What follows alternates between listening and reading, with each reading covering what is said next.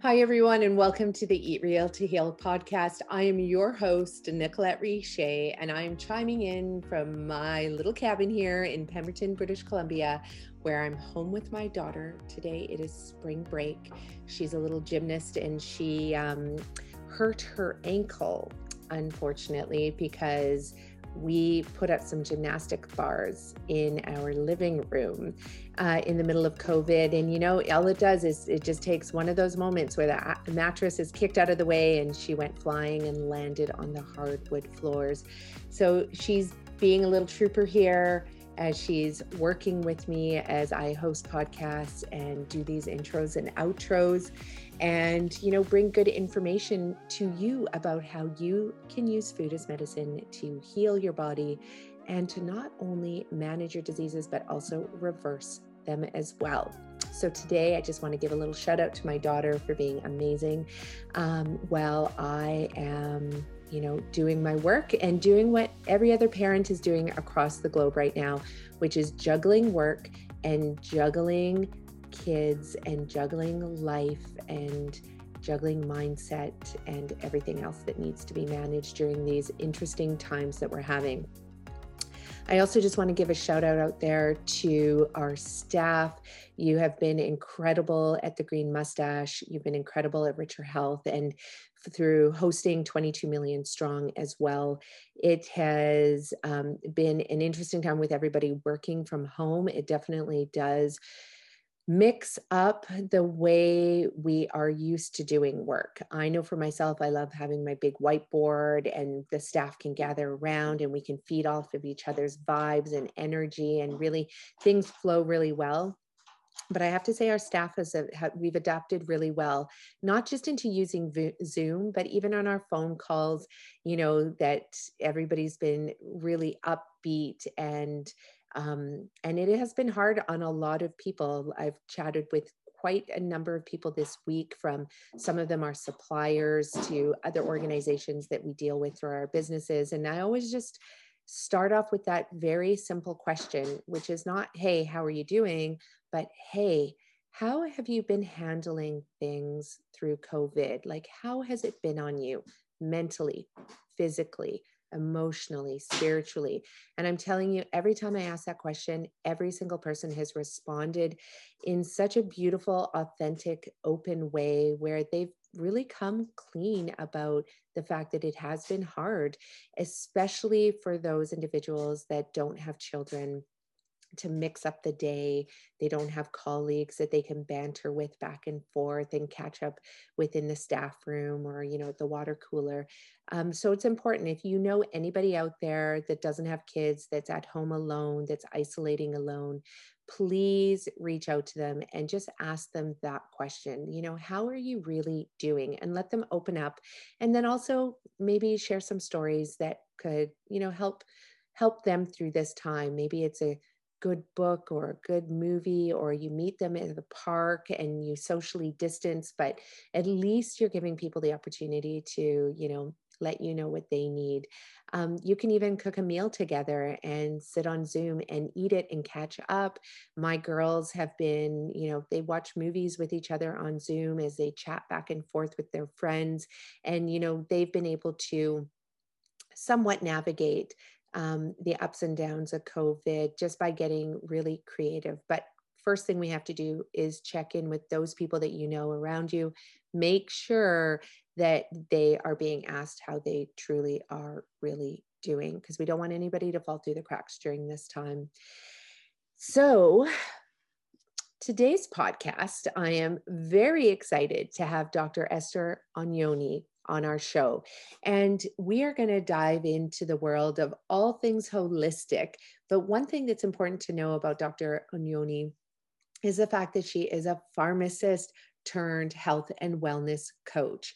So she really takes health to the next level. She's got this incredible background, all around the physics, biophysics, biochemistry, and chemistry of, health and wellness in our bodies and the medicines that are being distributed out there. But, her life really took a left turn. Is it a left turn or a right turn? a pivot as she entered into the world of health and wellness and all the things that were to be discovered there. So, Dr. Esther Agnoni, like I said, is a pharmacist, but she's also a diabetes health coach and a functional medicine practitioner. As you know, we had Dr. Doug Pucci on our show um, last week, and Dr. Doug Pucci is also a functional medicine doctor, but with a chiropractic background. And what I love about functional medicine is that anybody can become a practitioner. If you hold a medical designation or a health practitioner designation, you can go and study functional medicine. And really, I think there's going to be a turning point in the future. I wish it was the near future where every doctor was just trained in functional medicine as a result of going through medical school. Every pharmacist would be trained in that, every chiropractor, every educator, even my kids' teachers in elementary school really should be trained in certain aspects of functional medicine so that we can all understand health from a holistic perspective. So Dr. Esther Agnoni, for 14 years, she was an accessible healthcare provider, seeing people with diabetes and, handing out prescriptions, and then more and more medications would be given to these patients that she would see. And of course, she saw that they had wounds that would not heal. And they would get their essential medical tests done and their procedures done. But, as those procedures were delayed, their blood sugar levels that were initially under control with the medications, they would, of course, lead to further health concerns. For example, she was watching many young people go blind. So the medications weren't really keeping anything under control at all. So she became a diabetes health coach so she could fill that necessary gap and provide a plan or a system and also the necessary support and accountability to the people who were falling through the cracks. And so she could also help them get their numbers and conditions under control. Now, she knew that wasn't going to happen with the medications alone. So she stepped in to learn about what other steps that you could take to get these conditions under control. And as a result, Esther found that her clients felt more energized, they reduced their blood sugar levels, they reduced their stress, their weight went down, and they had fewer and fewer doctor visits. And not only that, they had stronger immune systems as a result. So, on our show today, we are going to dive into Esther's life, what brought her to this intersection where she decided to switch and become a healthcare coach.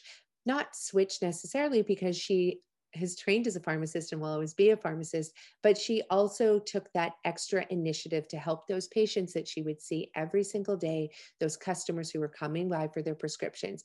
And she really is an inspiration, I think, not just to myself, but really to any other health practitioner out there who also wants to make a similar jump like that. Because it doesn't mean you have to leave your post, leave your career. You don't have to throw the baby out with the bathwater. But what you can do is add this extra level of education around functional medicine and holistic healthcare and health and wellness care to your existing practice. It can be done and it needs to be done. And we need more and more people who are brave and courageous, like Esther Agnoni is, to be able to do that. So let's dive into the show and learn about everything that Esther is doing and everything she's become to her patients, understanding food as medicine, sleep as medicine, and all the other aspects that she dives into in the show. I'll see you at the end, everyone. Hello, everyone, and welcome to the Eat Real to Heal podcast. I am your host, and on today's show, we have Esther Agnoni. Welcome, Esther, to the Eat Real to Heal podcast. Thank you, Nicole. Thank you for welcoming me here. Yes, I'm really glad to be able to have you here, especially because you are a mother of 3 children. You are also a pharmacist and now a health and wellness coach as well.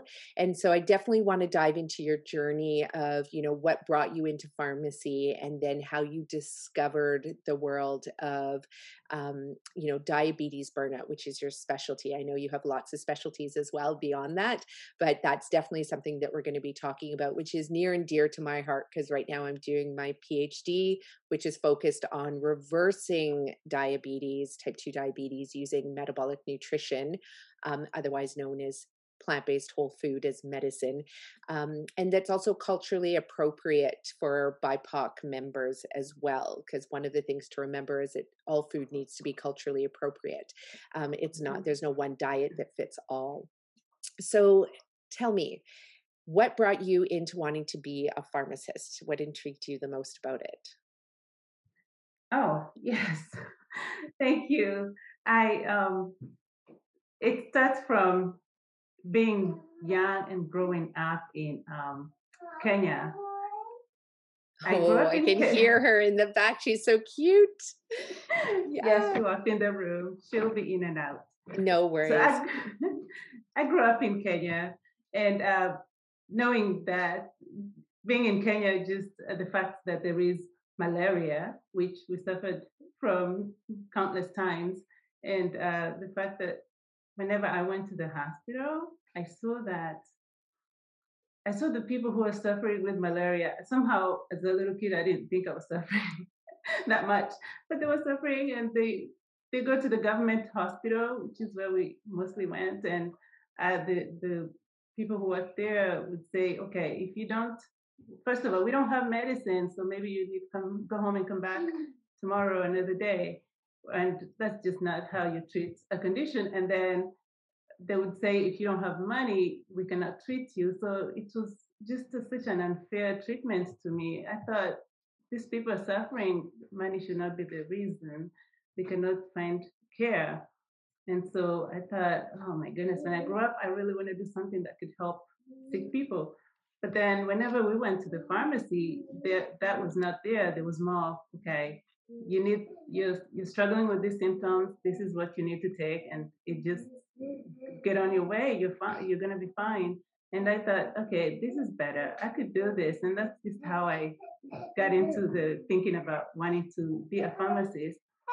I have to say that that's something I kind of buried at the back of my mind. I didn't tell anybody because being in Kenya, I didn't think, it's something we were gonna afford to go to school, and it was like, well, I probably if it ever happens, but I didn't think it's something I was ever gonna do. Instead, I thought, well, I'll just do something to do with business after high school. There was no chance for me here. uh, that dream came true when we came to the US. I thought, oh my gosh, they say America is the land of opportunity, and here it is. So I pursued exactly that. Wow. So how did that journey come to be? Like, what did your family move, or how did you end up moving to the US? Definitely, yeah. So my mom applied for a green card, and usually it's like a lottery thing, and we got it. And so the entire Wow. family migrated here, and just started over. It was really awesome. We were so excited. We're here. I think our first apartment was roach infested, but we were so excited. It didn't matter. And which state did you first move to? New Jersey. We were in New Oh, Jersey before now, moving down to North and Carolina. how old were you at the time when you first arrived? I was after high school. I was 17.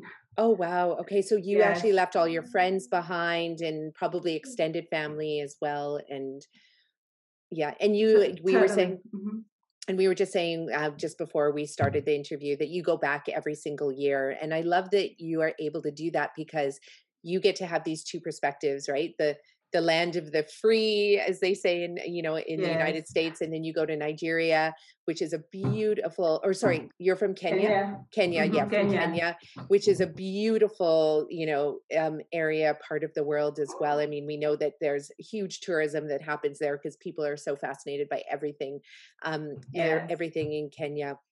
And so you have this perspective, and it's interesting that your dream was to help people have access to medicine and to give people that, people who were suffering and sick.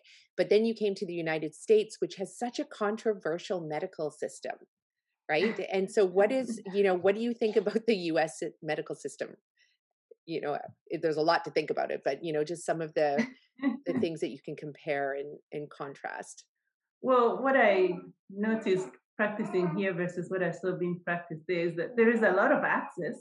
And that was great because you don't necessarily go to the pharmacy and be told we don't have the medication and we don't know when it's going to come in. Here it's like we don't have it now, but definitely tomorrow it's there. Yeah. So there is the access issue, which is really awesome.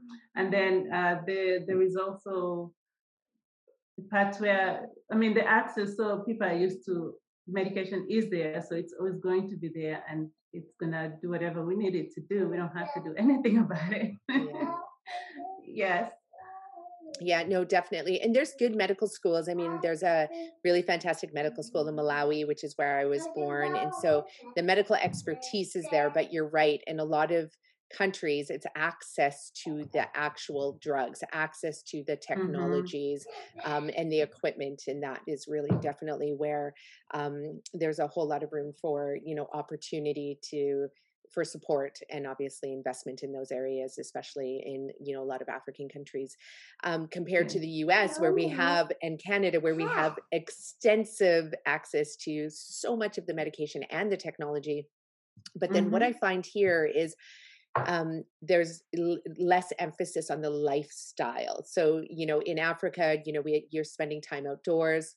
And I know when I was in Malawi visiting my grandmother's village, it was amazing to just see how much sunshine everybody got, to see how much everybody just moved their bodies in healthy ways, not by exercising vigorously in a gym, but by actually just going to fetch Yeah. water and carrying the babies on your back and working in the fields. And then, of course, there was also downtime, which a lot of people do not have downtime, in our fast paced developed countries, because everybody's going, whereas I would watch the entire village just settle as the sun started to settle, and they would just sit on their porches and sit outside and feel the breeze come through. And all the babies would be handed around from like cousins to aunties, and so the babies were always held, versus we have a lot of mums who, I mean, you have a 2-year-old that are living in these single family dwellings and don't have extended family near them. So while we have all of these great accesses to medical advances here in North America, and we don't necessarily have all of that in a lot of African countries, at the same time there's a lifestyle piece that I think we can really learn from, and try and Yes. somehow get back to that. Would you Totally. say? Totally. Because I remember it too when I landed in Kenya the first time I started going back. I land at the airport, it's around 8 in the morning, and I see people walking. And in my mind, I'm thinking, where are they going? But then I thought, oh, well, never mind. They actually do not necessarily have cars. They got to walk to work and to where they need to go. And then also just the downtime piece is there too, because every time we visit, there's after lunch, we're going to sit down for tea and talk. After dinner, we're going to sit down and talk and have tea. And it's people just invite you to their house, come on in and let's have lunch and let's talk. And when you leave, you don't have the burden of just being lonely or not knowing anybody. You always feel like there's somebody there around you.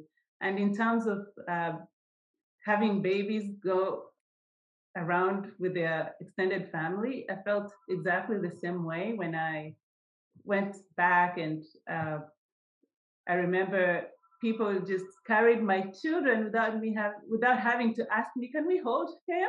Yeah. It was like, "Oh, come on over here and hear something." And so it's totally a different culture when you compare. Exactly. Yeah. Very, very different. And so then you went to medical school, or well, you do go and study all your sciences to become a Pharmacist. pharmacist. Yeah. And then you went and studied to become a pharmacist. And so through that experience, you obviously learned so much about the medical system. You learned so much about the medications and all of the diseases that you can help to treat with these medications.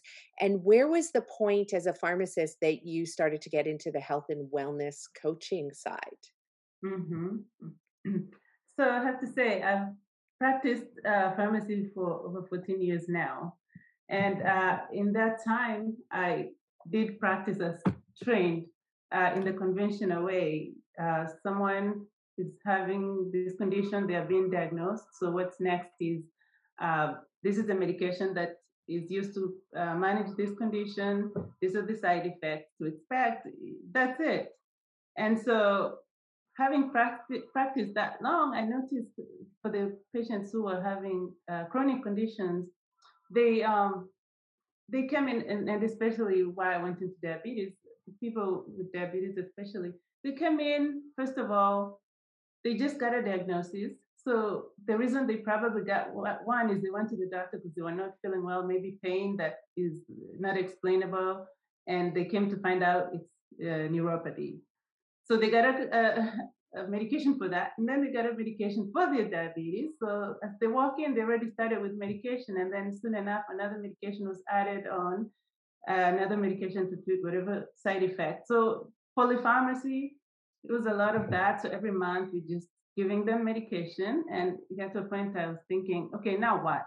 Okay, because they seem to still need yet another medication for the condition, and then also just when the patients were diagnosed and they're given a medication, some were not taking the medicine because now they, instead of asking the doctor in the doctor's office any questions because they didn't know what to ask, they would go to Dr. Google, and they don't know, they would read about side effects, and then Yeah. they'll, when I call them a week later, I'll ask, did you start that medication?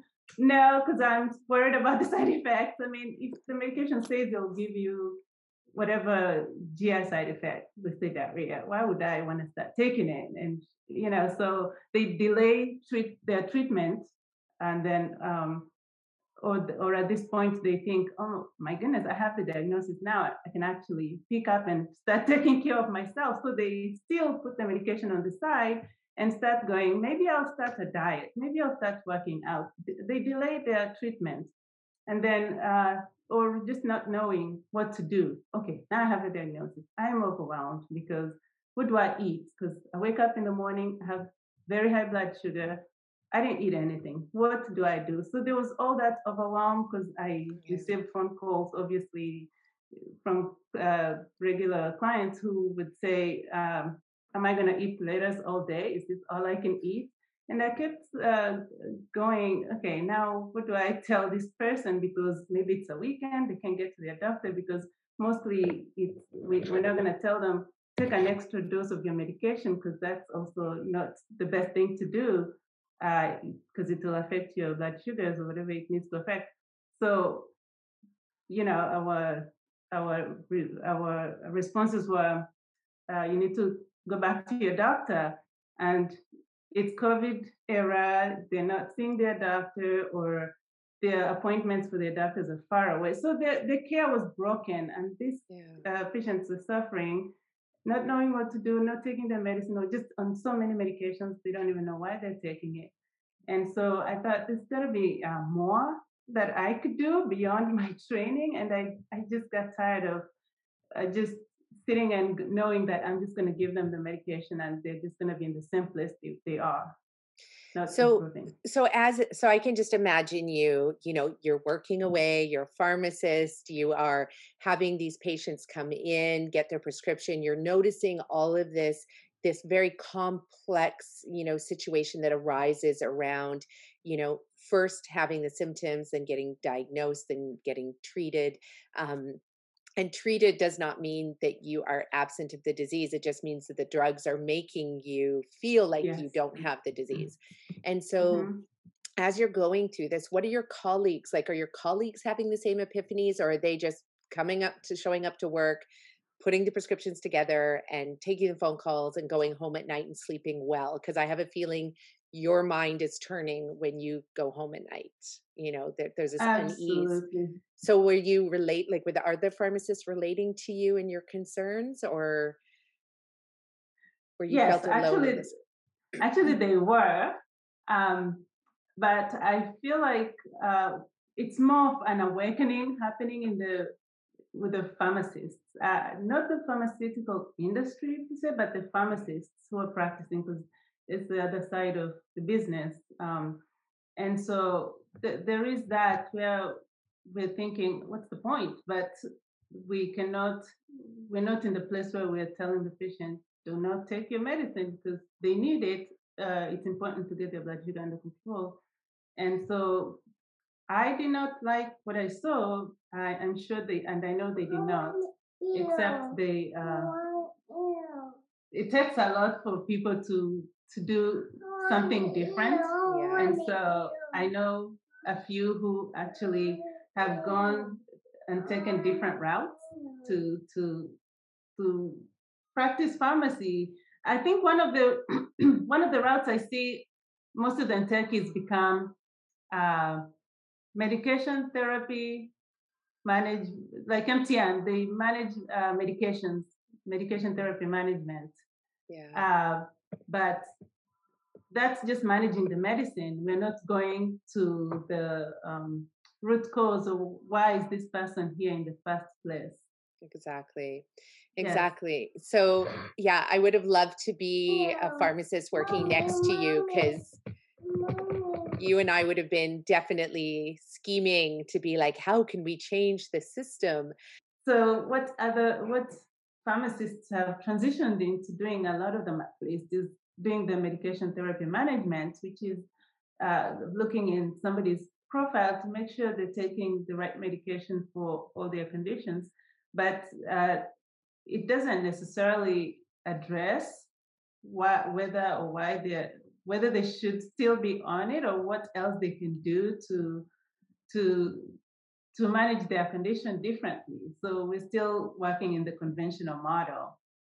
And I remember when I was thinking about just doing health coaching, where I really get to the bottom of it, I I didn't see other pharmacists per se doing that, and I kept feeling, am I doing the right thing? Because it's not necessarily what we were trained, but it feels like the one thing that make a difference in somebody's life.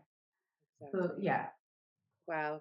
So so what happened after this? So you have this idea that it's not being managed well, the system, there's something broken in the system.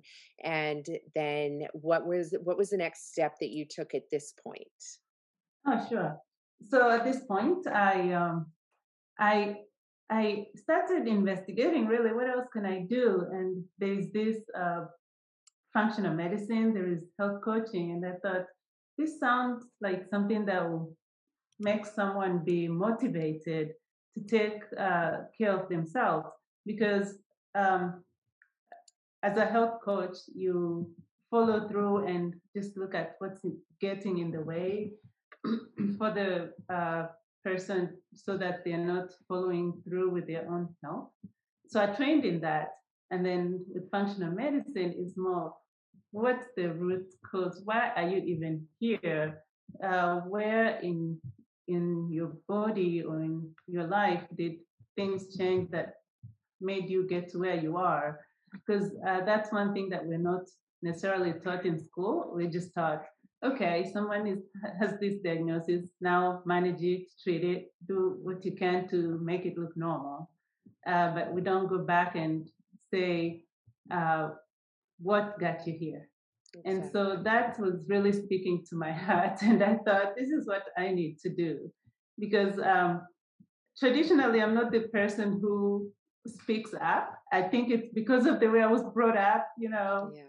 having grown up and gone to boarding school and staying quiet just so you're not picked on by other kids, or just being told you're here to be seen and not to be heard. And it felt like, okay, well, I'm not going to say anything. But then when I see patients having this issue, and I've practiced long enough to know, okay, there is more. Like inside my heart, my body, it's boiling. Like there's got to be more to this, because it's the same. Oh, I see the same people. They have another medication, or they now have something else going on, and they just settled with the condition, and it's more like they owned it. Okay, I have diabetes now. That's it for me, and it felt like it doesn't have to be that way. And so I had to go deeper and find myself. So I kind of had to do work in myself too, Of because then course. I'll be more comfortable to speak up and speak for these people who didn't know what to ask the doctor. They were just told, "This is it," and I don't know. They don't know what to ask, or they they just didn't know what else to do. They just whether there was any other option of for them, they just settled with the condition and maybe just got discouraged. They felt like they did something wrong. It's Yeah. all of that, and there's more that we could do for us to even complain that this crisis is going on. It feels like we're doing something, but are we really doing something? I know. And it's interesting because I just did another podcast earlier. We recorded one with Dr. Doug Pucci, who's also a functional medicine doctor. He's a chiropractor who studied in functional medicine. And he is, I mean, a wealth of knowledge, and he practices very different even than the many functional medicine practitioners. And we were just talking about the fact that even when a physician or nurse or any health specialty gets trained in functional medicine, they can still end up going back and doing the same thing. They'll meet with the patient, they'll ask them more questions about their life, but at the end of the day, they still end up prescribing, a medication. And not to say that medications are bad. Medications are so important, especially if people aren't yet have arrived at the place where they know what lifestyle changes to make. So they need the medication Hmm. to make sure that their condition's not getting worse, if they're not going to do anything else about it. And so, but really, this whole system has to be turned on its head, because I too look at the beautiful sunshine coming through my window here. It's like waiting out my face. Um, but the whole system has to be turned on its head, because so many of my clients come to me and they say, well, I can't reverse my disease because my doctor told me it's not curable, it's not reversible. Hmm. They say things like, I'm going to have to be on medication for life, or I have to get the surgery. I'll get worse if I don't get the surgery. And so they already come with that in the mindset. And it's because we've built this system where we put the practitioner on a pedestal as though they know everything. And what people have to know about our medical system is the practitioner only knows what they studied in a small silo. They haven't, unless they've done what you've done. You're a pharmacist who said, okay, well, I'm going to learn about different ways to work with clients and do the health coaching and then do the functional medicine and then learn about nutrition and then learn about all these other things. Um, you have to ask that question of your practitioner. Are you somebody who is evolving and learning and growing, not just within your profession, but outside your profession too?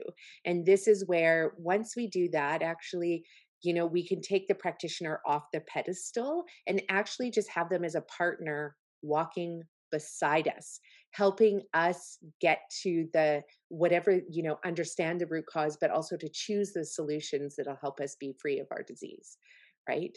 And so this is what it Absolutely. sounds like Yeah. what you're doing, which I just think I have to applaud you for, because it does take courage. And it's, as a woman, first of all, as an African American woman, as English is your second language. So we have all of these small barriers. They're not barriers that can't be overcome, but I get it that sometimes speaking up against such a big, massive profession, it takes a lot of courage. And I just have to applaud you for doing that, because you could have just stayed working and paid your mortgage and gone on vacations with your kids, but instead you took a much harder route. And so thank you for doing that.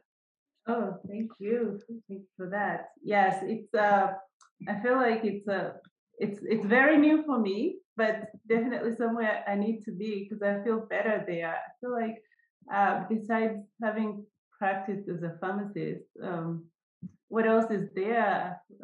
There's got to be more that makes me sleep well at night. And I feel like if I find my voice and speak up and say there's something more that can be done, like don't settle, then I would be happy. I would be in a better place than where I am. Yeah. I tend to tell people that a medication is it needs to be a bridge. Definitely don't stop it, but make sure you know that it's a bridge to healthy. Because Exactly. what happens when you, let's say, implement lifestyle changes in your life, guess what? The medication starts getting off. Yeah. And that gives you the hint that you don't always have to be on it. There's more that can be done for sure. Exactly, because our bodies are designed to heal themselves. It's what they do every single day. Our bodies are regenerating. So our body's natural inclination is for balance, for homeostasis, for health, for to be disease free, to be healthy, to be vibrant, to make energy, all of these things. And so people first thing that they have to do is believe that they can heal from their disease. And then from that place, Hmm. it's to find out what you need to do. Because there's lots of different things you can do, right? There's many things we Yeah. have to address. But at the same time, you have to start with the belief and the knowing that your body can heal from these diseases. I just saw her little head pop up. Well, She's so cute. oh, actually, one of my sons arrived home, Oh, so that was one of your sons. Is he sneaking behind the table?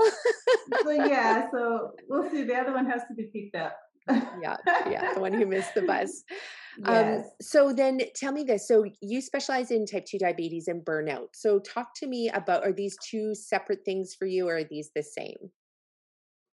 Well, I'm not sure that they're different. I mean, because of the way I see people come in and their state of mind when they have the diagnosis, when someone's diagnosed, oh my goodness, this is the end of the world. Okay, I did something wrong. This is going to be progressive. Let's say they saw their somebody in the family or somebody they know who struggled with kidney disease and maybe had to go into dialysis, or somebody who had an amputation or who went blind, so Mhm. they go with that. This is my destiny. And so, as you can imagine, how are you going to continue taking care of a condition when your destiny is dire? So you get to a point where you don't even want to take care of it. And so I do it, I want to say together. It's more like one thing to address, because it's always going to show up. Because it's always going to show up. Yeah. Um, People will always try to do something right. At least they feel like they've done something right with their health. They they got into a diet that they're able to sustain, but then they get discouraged because their results are not there. They're still, their blood sugar is so high, um, or they started a new medication and they gained weight, or they started an insulin pump and their blood sugar is so low. Now they're struggling with hypoglycemia. So it's always an element that's always going to show up. And with burnout, it's an attitude where you say, I quit, because they've tried everything. And just imagine with the diagnosis and them not having that positive outlook, they're going to give up at any time. Yeah. And so you don't want them to do that, because it gets worse. With your clients then that are coming through and they are suffering from this burnout from diabetes, how do you start to help them? Like, are you, what are the steps that you're taking to be able to support them in understanding that there are other options for them? Well, I know that all they know is that all they know is their medication. So we start with their numbers. Really, what do you know what your A1C is? Because that's one number that most of them would most likely be familiar with. Yeah. I go with the acronym, the ABC, the A1C, their blood pressure, and their cholesterol. These are numbers they would have because they probably had it checked at the doctor's office, so they don't have to worry that or ask what do I mean. So let's start from there, because that tells you the level of control you have for your diabetes. And then from there, we see what are they doing, because are they able to, um, what are they doing? Are they able to, or have they have put in place a plan for themselves? So what is the plan they have for them? Do they ever eat anything different, or are they taking their medications? We start from there, because it's putting in the smallest thing that they could do, because at this point they don't see a reason why they should continue. So it's more okay. you have asked for help, that's actually a step forward. So what else could you do that's small and could keep you going? So are you taking a medication, or what's one meal you could change? Because some of them will say their blood sugar is so high in the morning, they're not even eating breakfast. And so uh, we kind of go through the explanation or reason why they should consider eating breakfast or not, or how are they feeling, first of all. What are they eating in the evening? Because they'll come and say, oh no, I just eat whatever I need to eat, because their doctor said that yes, they do have diabetes, but they do not have to let it take their life. Like, they can live their life Oh normal. yeah. And so they will still eat the things they used to eat. Oh, I can't stop eating whatever their favorite thing was that's affecting their blood sugar a lot more. And so we try to see if it's something that has a substitute. Is it how much of it do you need to eat? Do you even know how much of that you need to eat? So small things that are getting in the way, and then a plan for any small thing that they can change. Uh, is it eating breakfast that you want to change? What's the one thing you want to incorporate in your breakfast that you could handle? So I help them instill small things at a time until they're able to do more. Because if I told them, okay, now you need to stop eating whatever your favorite thing was today and go to the gym, it's not going to go anywhere. It's more of what are they able to do at first, and then we'll talk more about. I do a lot of education in terms of, okay, if you didn't take care of your condition, this is you might feel like you're tired, you want to quit, but this is what's going on. Your body is always going to help you out. It's gonna take care of what it needs to take care of, so you don't feel terrible. But slowly, until it happens slowly, until later on you start feeling the occurrence of these complications. So if your blood sugar stays this high, this elevated, it means that eventually maybe this is how it actually affects your eyes. So it's not a matter of diabetes will just affect your eyes, but it's if you don't do this, this is why you're going to end up here. And with that understanding, they're more willing to try something. So Exactly. yeah. And I see that all the time because my clients come to me when essentially they've hit rock bottom, when their doctors have said, oh, you know what, like within the next 6 months, we might have to consider amputation because the neuropathy is, Hmm. so terrible, or their eyesight really is starting to go, or all the other complications that come with having, diabetes, heart disease. Usually, often people have both. And unfortunately, it's sad that people have to wait till the symptoms get really bad and then they get very scared and then they're willing to start to make the changes, versus I think if they had the support of their pharmacist, the support of their doctor and their nurse saying, hey, you know what, there is a relationship between your diet and your disease. There is a relationship between your sleep habits and your disease. There is a relationship between your movement or lack of movement in your disease. So if you were to start doing this now, we can avoid these things. But often I'll have my clients come to me and, they've been on insulin for 15, 20 years. Their disease is progressing, of course. The medications now they're having to switch them because, they're always just almost being used like they're a lab rat. Like, we're just going to Hmm. experiment on this one Hmm. now with you. And now there's a new drug out. Let's try and use that. And, and if their doctor had just told them 20 years ago, there's a relationship between their disease and their diet, I mean, these people really would have made the changes. They just needed to hear it from a professional to Yes. have them tell them that. And the problem is they know that there is a relationship, but their doctors aren't really saying what that is either. So some doctors are saying there's no relationship. This is an Hmm. incurable disease. It's too bad. Your dad had it, your grandfather had it, your grandmother had it. So then they're like reinforcing that there's nothing that they can do. Whereas we know that there is, and they just want to Yes. hear it from somebody. And, and I get clients too that there was one woman, And she said, well, I have to eat meat because, I can't eat any carbohydrates and I can't eat any potatoes and I can't eat any carrots or apples, or basically listed every carbohydrate healthy food on the planet, and said she couldn't eat that because sugar is the cause of the disease. So therefore, eating Mhm. meat was the only thing she could do. Whereas we know a lot of the science does point to the fact that when our vascular system is rigid and our endothelial cells are, rigid, and the lining is rigid, then this also contributes to the development of the disease. A lot of these animal-based fats, saturated fats, Mhm. everything. So it is so it seems complex, but to me, having done this work for so long, it's actually quite simple how we can support people in not having them hit rock bottom.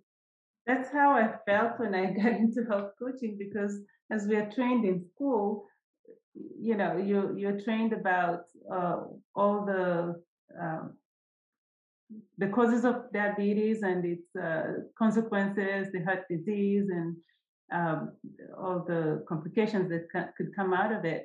And then when I got into coaching, and so that really all you have to to have somebody do is look at their day, write down, take a inventory of what they ate, and look at what they ate, because most of the time they don't even know that they eat that much Yeah. of either carbs or whatever it is that's not helping their condition. And at first I thought, that's it, like that's not possible.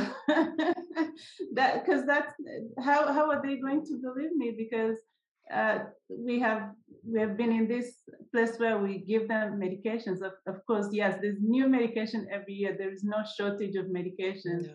They are very elaborate, where some of the clients will say, oh, I started that new injectable and it helped me lose weight, or it helped me lower my A1C, but it really helped them lose weight because of the side effects, which they were not feeling great. They were nauseous Yeah. uh, 80% of the time. And it's okay, is that really helpful? Because how long are you going to want to feel nauseous before you just stop and do something different? So that's definitely something I see a lot. And just looking at it, it's easier to make those lifestyle changes, but it's almost too simple. That there's That's gotta be more. Yeah, and that's exactly when I did my training, because I'm specifically trained in the Gerson therapy, which is what our Eat Real to Heal program is based on. And, the Gerson therapy is a 100-year-old therapy. It's metabolic nutrition. It was designed by a medical doctor. We get such turnaround with diabetes. Like we see people's A1C Mhm. levels drop, and immediately, like they're lowering their medications usually by day 2, 3. And some of my clients are even off if they really stick to the program, but within 7 days to a month.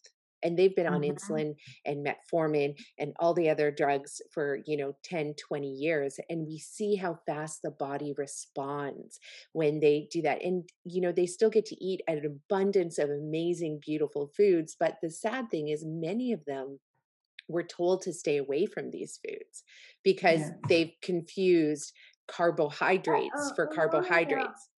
Mhm. So, Mhm. there's unrefined carbohydrates in the whole food form, and then there's refined carbohydrates. And there's a mass difference between that. And so, getting, clients to understand the difference, and then getting them to fall in love with these foods, and then getting them to enjoy them and eat them. And all of a sudden, like their numbers are changing so fast. And what's so great is that it does happen fast, because some other programs I find, when it takes too long to get to the results, then they give up because they're like, Yes. well, I've made this lifestyle change, but really it's going to take a year to year and a half to get results, versus no, your body is capable of reversing this diabetes really fast.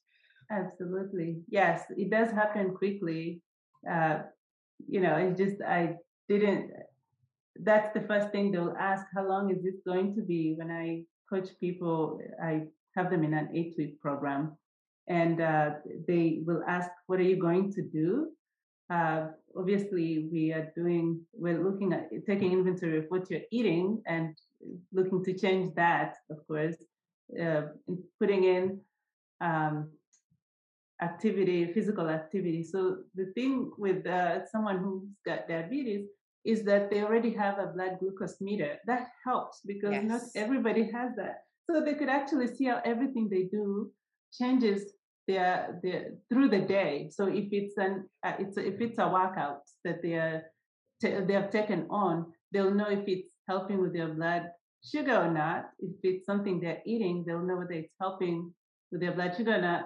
If it's sleeping, just whatever it is, it's going to. And so that's one advantage that they don't know that they have. And I always bring that up. You don't even have to go too far to figure out what you have to do. You just need to go and check your blood sugar. And with the fact that there is a lot of technology, if they are scared of checking their blood sugar, obviously, I had a client who could actually give himself insulin injections, but could not stick, fathom with the thought of sticking their finger to check their blood sugar. It didn't make sense, but they had to wait Yeah. for a family member to check their blood sugar twice a day. And Right. so with that, of course, with technology, there are options of getting that continuous glucose monitoring meter. So the technology is great, it's there. They just have to have the knowledge, a little bit of education that this is possible for you, and you can do things differently, and this is how you can do things differently. Yeah, I love that you brought up the ease of the technology because I actually bought a blood glucose meter just because I was really curious, from my family. And just, I love data and I love understanding. And I want to see the difference in our family members after we eat a meal. And we are fully plant based, whole food. We don't have any refined oils or sugar or salt in our food. We eat 100% organic. It's all very clean and wholesome. We get a diversity of like 30 to 50 different vegetables in our diet every week. Wow. And that's just, but that's because I have spent my like the last 20 plus years with my head in the research, which really shows that this diet, which is what my grandmother in Malawi, basically she lived on the same diet. Most people in non North American, European countries, that's the diet that they've subsisted on for millions of years, and they were diabetes free. It's really only when, Hmm. my family members moved from my grandmother's village into the city that they would start to eat a lot of these refined products, and then and more meat, of course, because as you get wealthier, you eat more meat, and then dairy, and then all these other things, and then they would, of course, start to develop these lifestyle diseases like diabetes and autoimmune disorders and heart disease. So we have a blood glucose monitor, and even my daughter, she's 9 years old, but even when she was 6, like she would like anytime we'd have a guest over, she'd be like, "Can I prick your finger?" And she would pull it out and and she would test and she would get the reading and she'd keep note of it and she'd keep data on all our guests that would come over and what their levels were after we ate a meal. It was actually quite interesting, but it's also, I think, fun to teach kids about collecting data because then make people less afraid because it's that data it's a real Yeah, picture, right? It's that mirror to where you're at right now. So something that I totally. really, yeah, Yeah. encourage people to do. So then tell us more about this 8-week program. Like, what does that look like for people who want to go through this with you? Okay. So the 8-week program I have, uh, because we know that lifestyle changes can give you a turnaround in your results pretty quickly.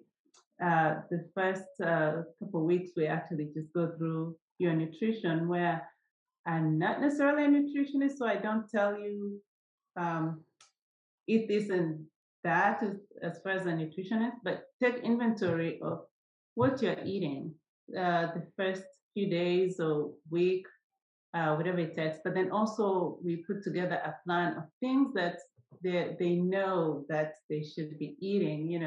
Because there is this. I know I should not be eating that, but I eat it because I don't know what else to eat. So what else do you think you should be eating? How easily can you get it? Because there's also this notion that eating healthy can be expensive, but then of course, being in North America, I'll say try the freezer section because there's also the frozen veggies that you could just get out of the freezer and cook. They're not as expensive as you would think if you feel like the fresh ones are.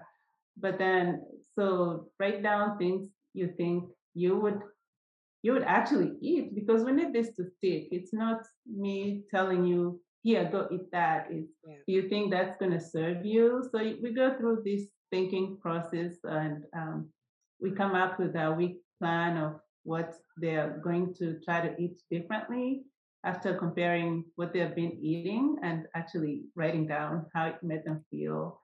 And then after that, we will go through with the physical activity.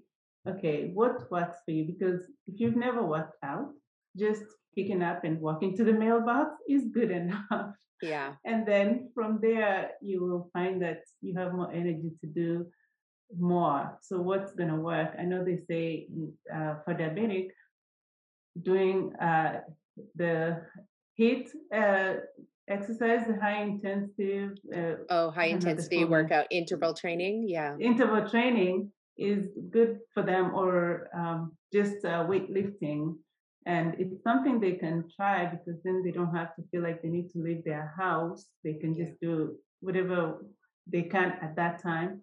And then, depending on what they did, then we see what can we tweak here, what can we intensify uh, from there, and have them sustain it. What do you feel like you could keep doing, and then we'll do that. And then what's their support system? So because what that helps consider or decide what's their stress level. Yeah. Because are you commuting to work? Is that where you're having stress? Maybe you're stuck in traffic. Maybe at work there is all this passive aggressiveness going on.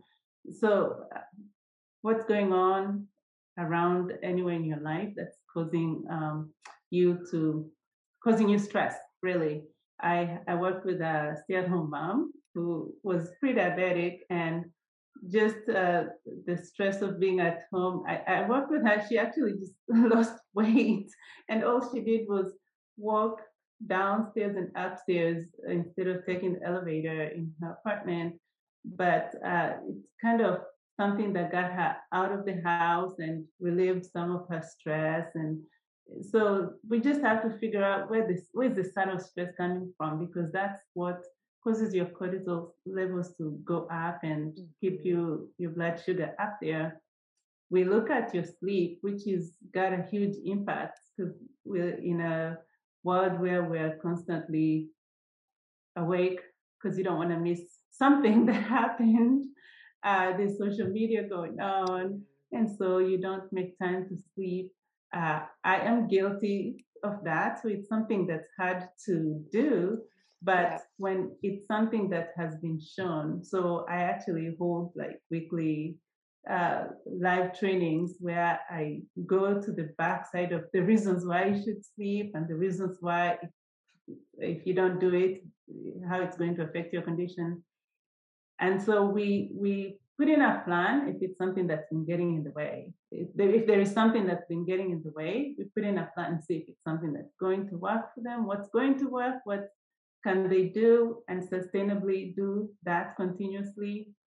And then the last one I do is addressing toxins in their environment. I say this, okay, you think you packed your lunch in your healthy lunch in your container, but did you carry diabetes with you? Because they've shown that the BPA in plastics is what can also contribute towards diabetes. So we go around to talk and address toxins. Uh, and then in this COVID era with we're spraying everything. What is that? How is that affecting you? Yeah. How can you do it sustainably?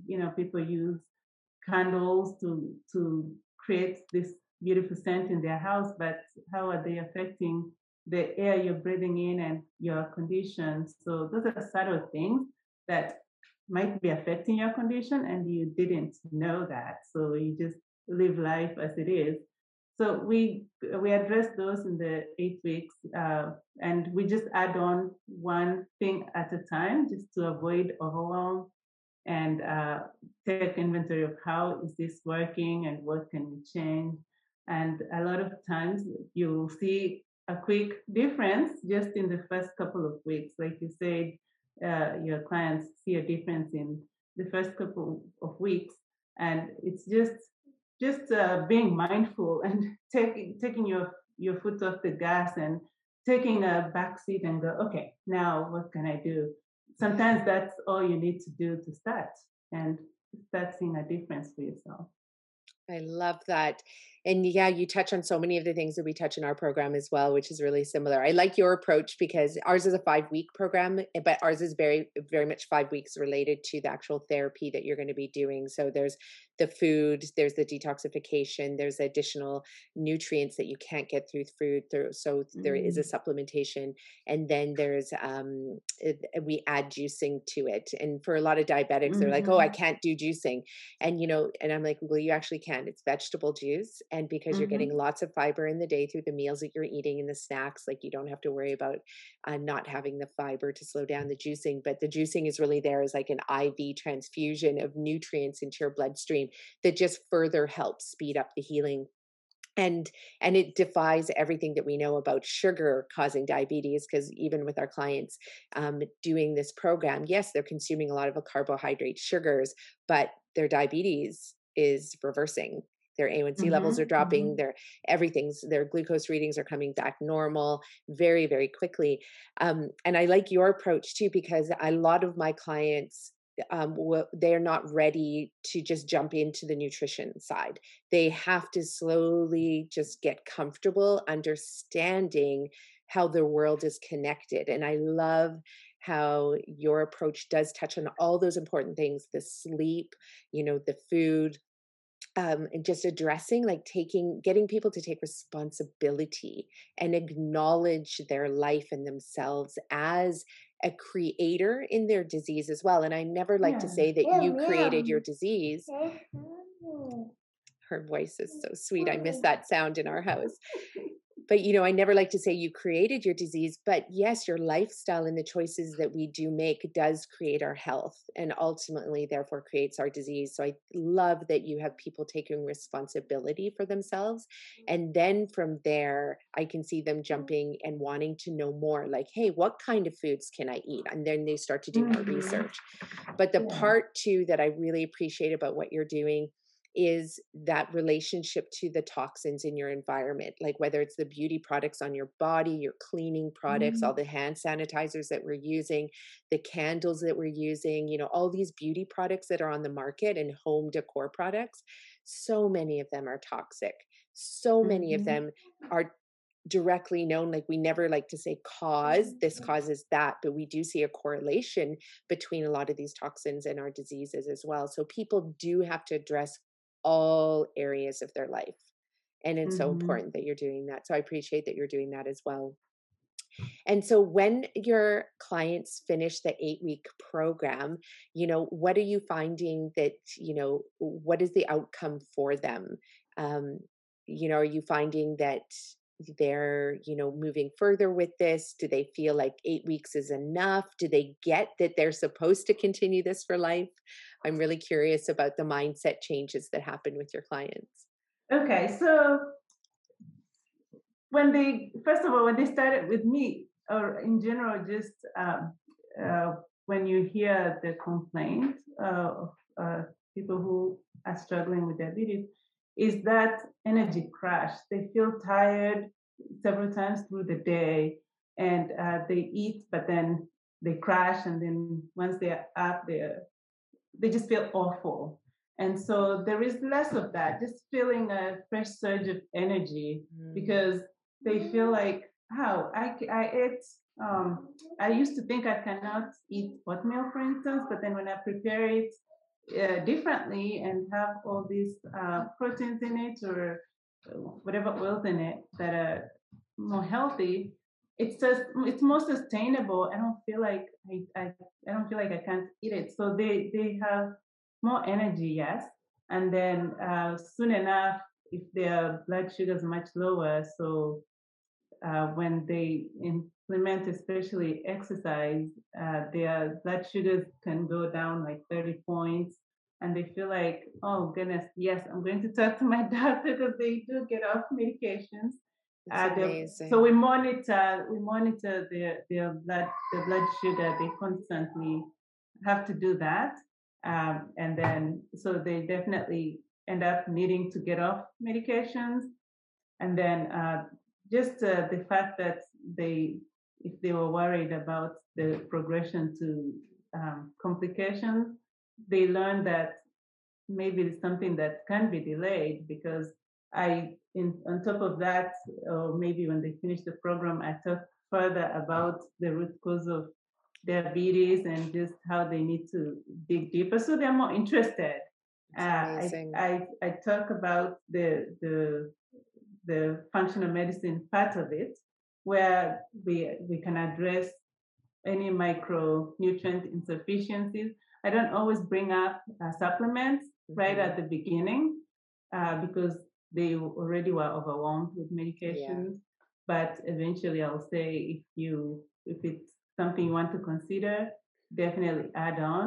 So the And what one are of the Yeah, what are some of those supplements that you would recommend for, and everybody's going to be different probably, but there are some staple yeah. supplements and nutrients that we know that people need. So can you talk a little bit about that?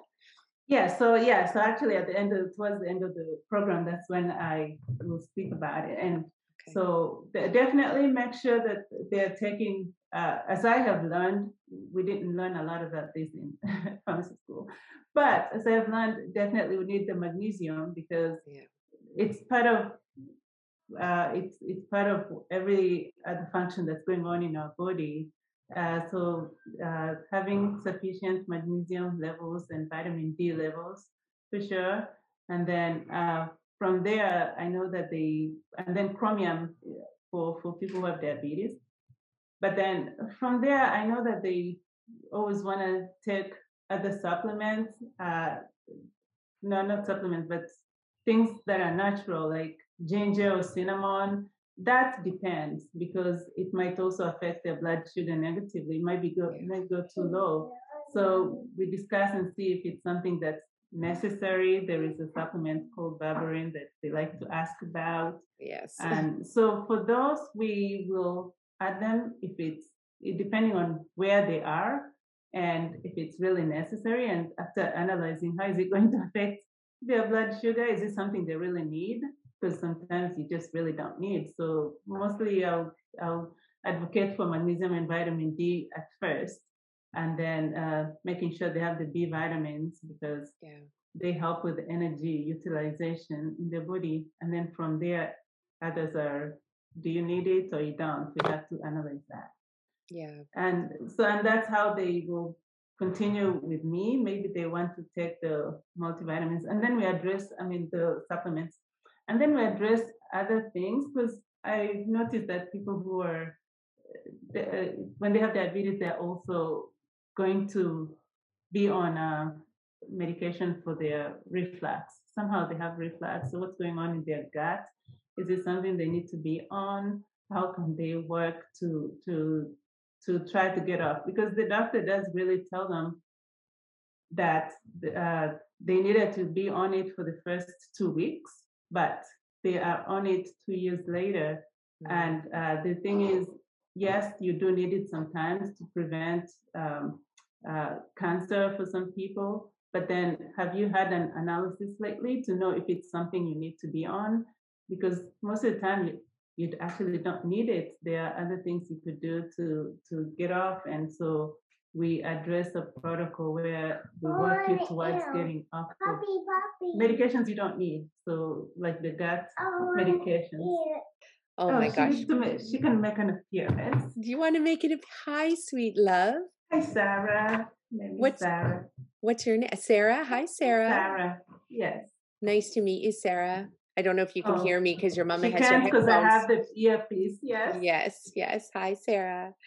Um, so I love, like, I hope everybody that's listening to this podcast heard what Esther had to say, that her clients come in, they have diabetes, and they're able to get off the diet, off their medications. Like this is huge, and people need to understand that when they are diagnosed with type 2 diabetes, that it is not a life sentence. It does not mean that you have to suffer from the symptoms and the side effects of this disease.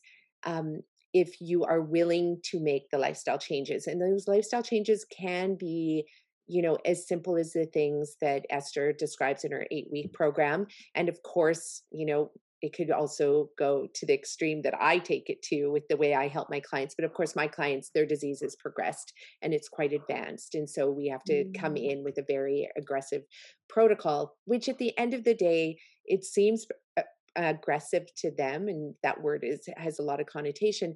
But at the same time, being in my grandmother's village again in Malawi, I mean, really, it was just the same foods that they've been eating their entire life, right? It's not aggressive at all. It's Yes, actually so simple that it seems aggressive because it's in such yes, contrast to the way that most people eat. Like when they go grocery shopping, most people are filling up their cart with processed, packaged, ultra processed, boxed, goods, but then there's very little room in the cart for the fresh vegetables, which, totally. yeah, Yes. that needs to change. So what do you do with your clients? Because I know we get clients like this all the time that they don't even know what a potato is. They've only ever seen McCain's fries, for example. So what do you do with these clients? How do you support them?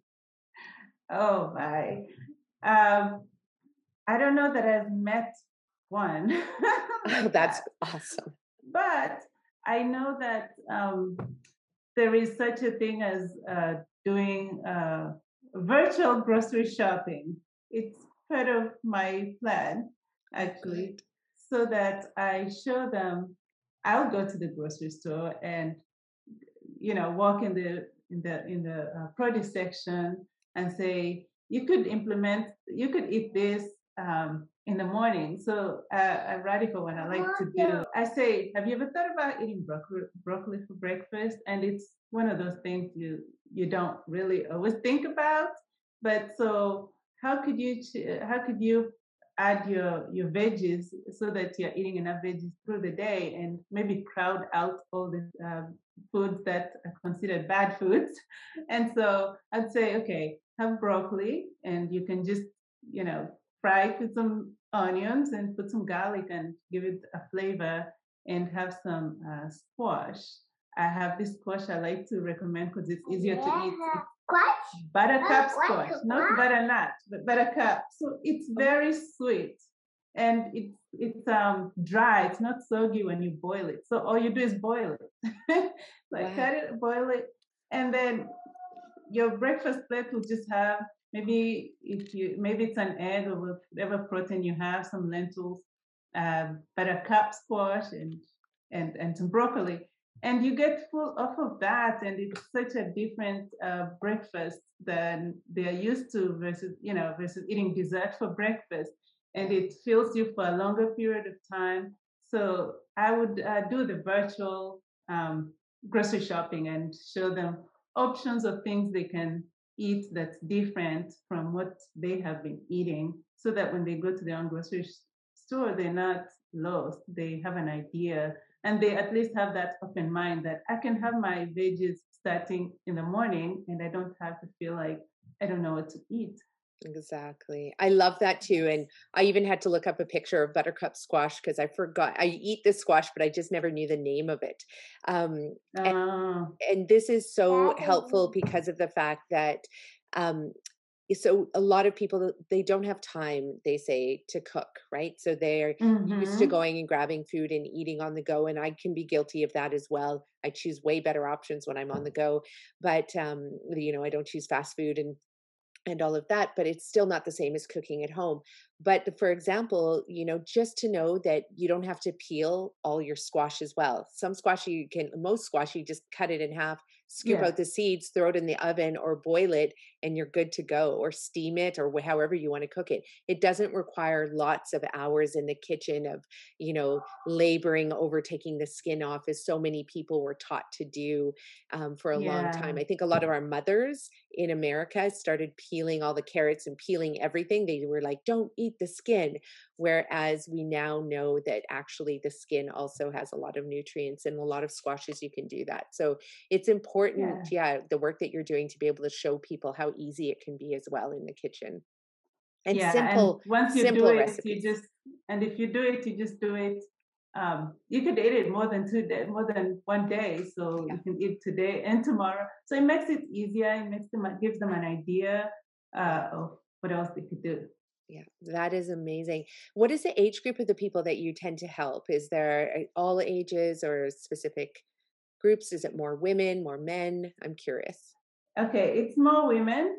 I mean, I've had a male clients because they also would need help, but my avatar would be more women, Mhm. and in their so they are mostly overwhelmed with what else is going on in their life. Maybe they Yeah. have teenage kids, and this they are having different character going on, and they want to find a way to put themselves first.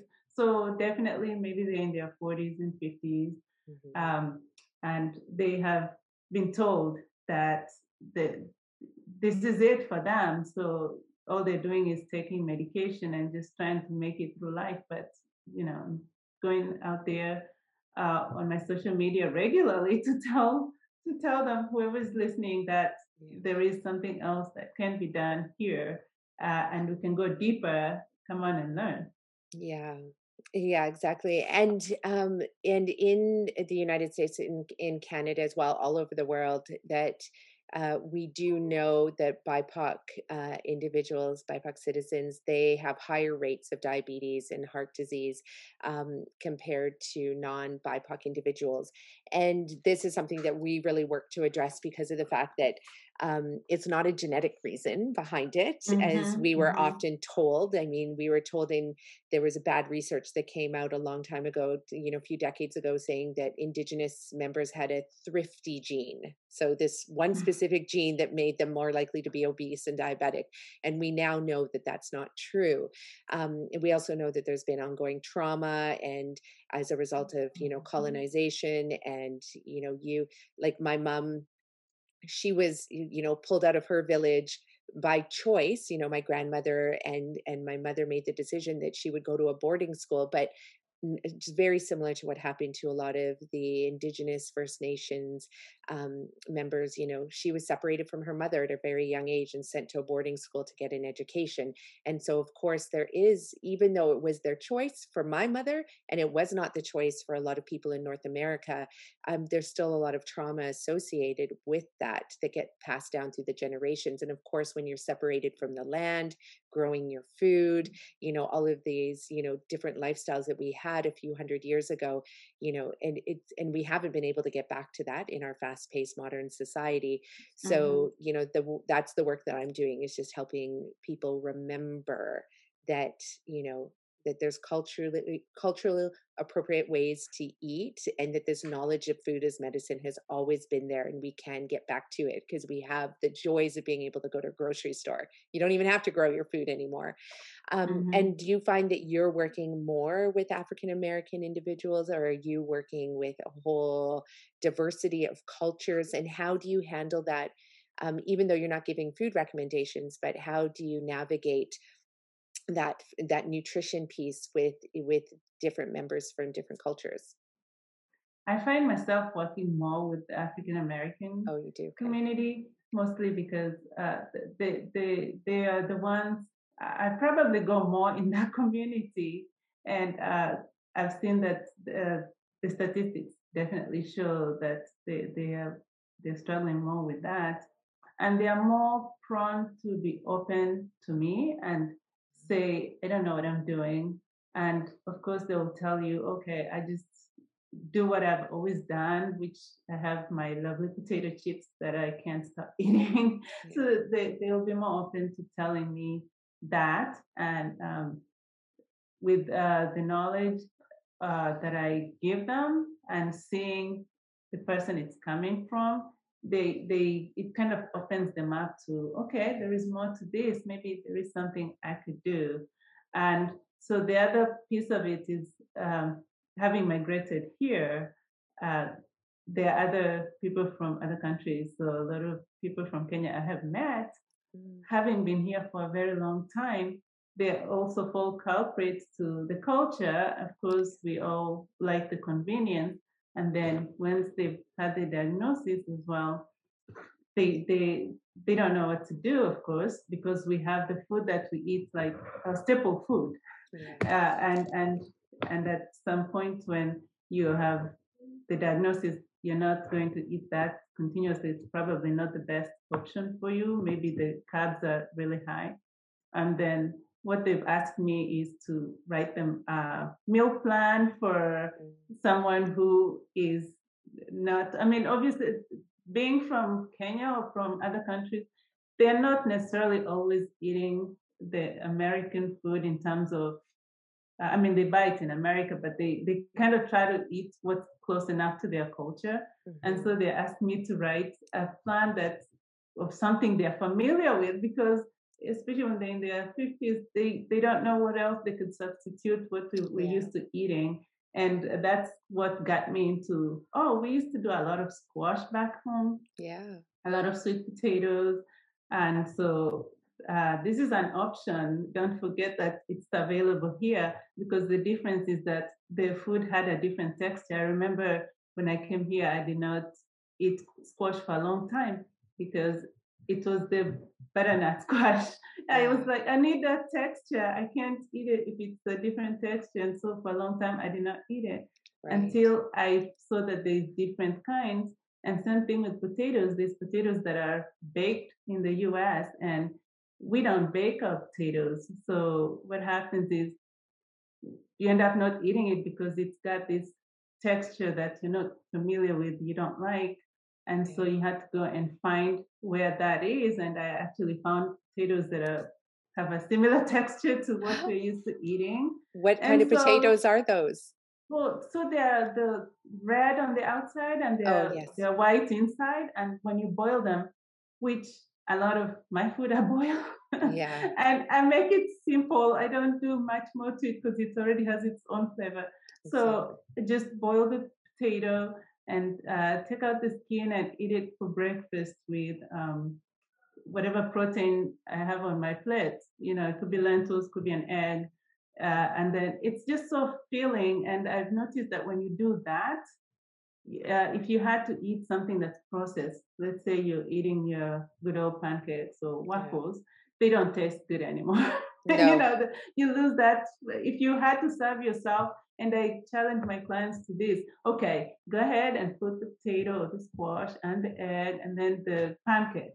But then eat the potato and the egg first, Yeah. and then eat the pancake. And they're like, yeah, that didn't taste right. Yeah, it And tastes like then, nothing. And the only way it oh, tastes it's good is if you horrible. put the syrup on it and if you put the salt in the pancakes. Like it's the only way to taste, yeah, make flour Yes, taste good. and that helps them crowd out the Yeah. food that is not necessarily helpful for them.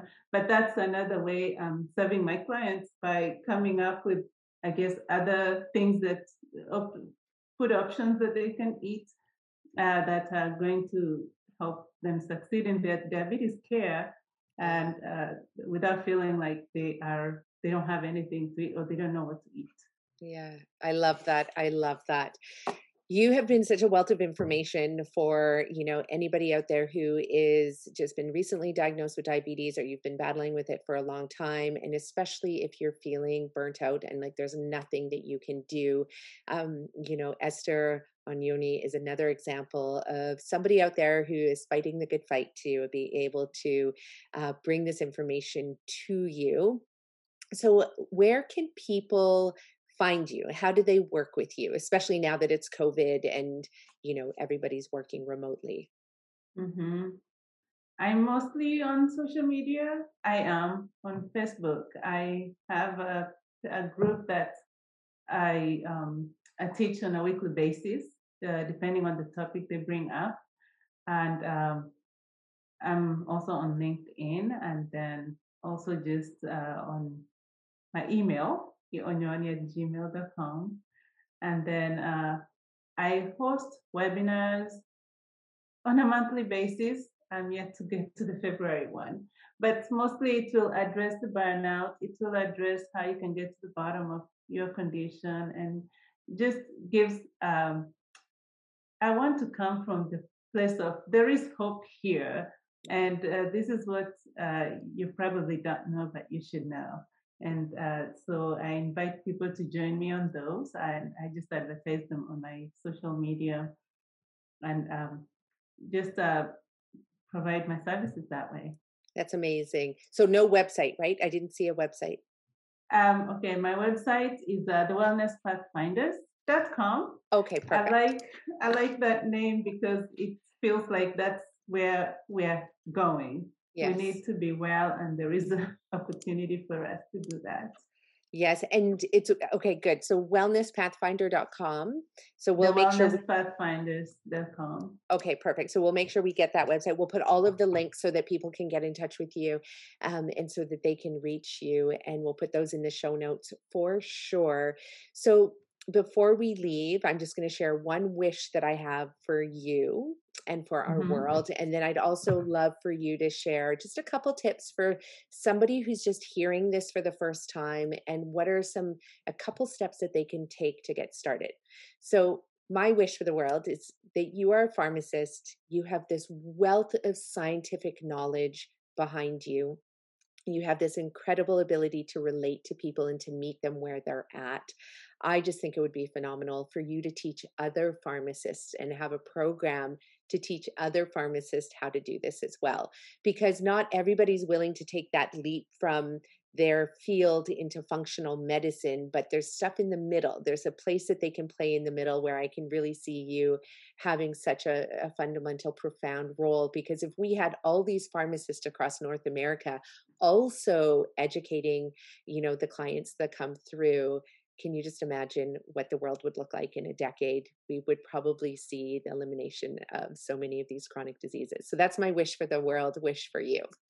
Now, tell us and leave our audience with a few steps that they should take if they're just learning this information for the first time. Oh, okay. Thank you so much. That's beautifully said. In terms of what I would like to leave everybody with is if it's a new diagnosis that you've gotten for diabetes, just have grace for yourself. Don't stay in the overwhelm. Be kinder to yourself because there is nothing you've done wrong, but there is a lot you can do from here on. So stay with that, and then taking simple steps when you feel like there's nothing else you can do. So one I like to tell people is just have a sip of water, or drink some water, and because that encourages your kidneys to release the glucose or the toxins instead of leaving it up for your liver, which is already doing a lot of work. So just hydrate. It's as simple as it sounds, but but trust that it gives a huge difference for your body. And then just love the verb decide. Decide is the beginning of it all because you would have decided that I'm going to get to the bottom of this, that I'm not going to let this condition own me. I'm going to be in charge of my own health. Decide that you'll stand up for yourself and be your own advocate because no one else is going to do it for you. Your doctor will give you medication always, but you have to decide that is this the best thing for me to continue the right path for me to continue. What else can I do? And then whatever you choose to do in terms of physical activity or nutrition, just make sure it's something that's sustainable for you because only you know what is sustainable for you. Yeah. Do not go with, oh, they say that's the best diet and that's the best exercise. It's what can I do sustainably, because if you're consistent, you will see a difference. Wow, that was beautifully said. That is a gorgeous way to end this show. Thank you so much for being on our show. And I really look forward to following the work that you're doing and driving a lot of our, audience towards you so that you can further support them in making these lifestyle changes that'll get them results, get them off their medications and getting them back to living their most profound, amazing life that they were born to be. So thank you for joining us today. Thank you for today, and I look forward to seeing the 22 million project progress and just explode and be successful. So I'm definitely following that one because I thought I had started, but you are on another level, and I love that, and it gives me hope on myself because I know that I could go far with this because there's a lot of people out there who need to learn that they have options, they could do things differently. Exactly. Yeah. I'm not going to get to 22 million people, helping 22 people by 2030 on my own. It takes a Exactly. village to make this happen. So working together and knowing that you're out there in the world and doing the good work that you're doing, it's definitely provides me with lots of hope to keep going. So this is great. It's mutual, that feeling. Thank you. Welcome back. I am glad that you listened, hopefully all the way through, because the information she had to share was incredible. Thank you, Dr. Esther Agnoni, for being on the Eat Real to Heal podcast. I look forward to having you back on the show to share more of your insight into how we can all live a truly healthier life full of lots of energy, strong immune systems, and optimal health. And in other news, definitely head over to 22 Million Strong Training Tribe on Facebook and learn about everything that I am doing to get ready for my run and cycle across Canada. I will be traversing by foot and by pedal 7,100 kilometers from the west coast of Canada to the east coast of Canada in St. John's, Newfoundland, where I'll be stopping along the way to meet with BIPOC communities, Black, Indigenous, people of color communities, as well as communities with visible minorities as well. Remote and rural communities is definitely at the top of my list because of the fact that so many communities across Canada are suffering from food deserts. They live in areas where they don't have access to clean, real food, and they don't have the systems in place yet to be growing their food at all. So we're going to be looking at the barriers to accessing fresh produce, so grains and legumes and pulses and beans and fruits and vegetables of a diverse variety. And we're going to try and work with these communities over the next 10 years to help address the food security, food sovereignty state that we are all in across Canada and across North America as well. So follow our 22 Million Strong tour at richerhealth.ca or 22millionstrong.ca, and definitely check out my training program at 22 Million Strong Training Team on Facebook. Thanks, everyone. See you for the next podcast. Bye.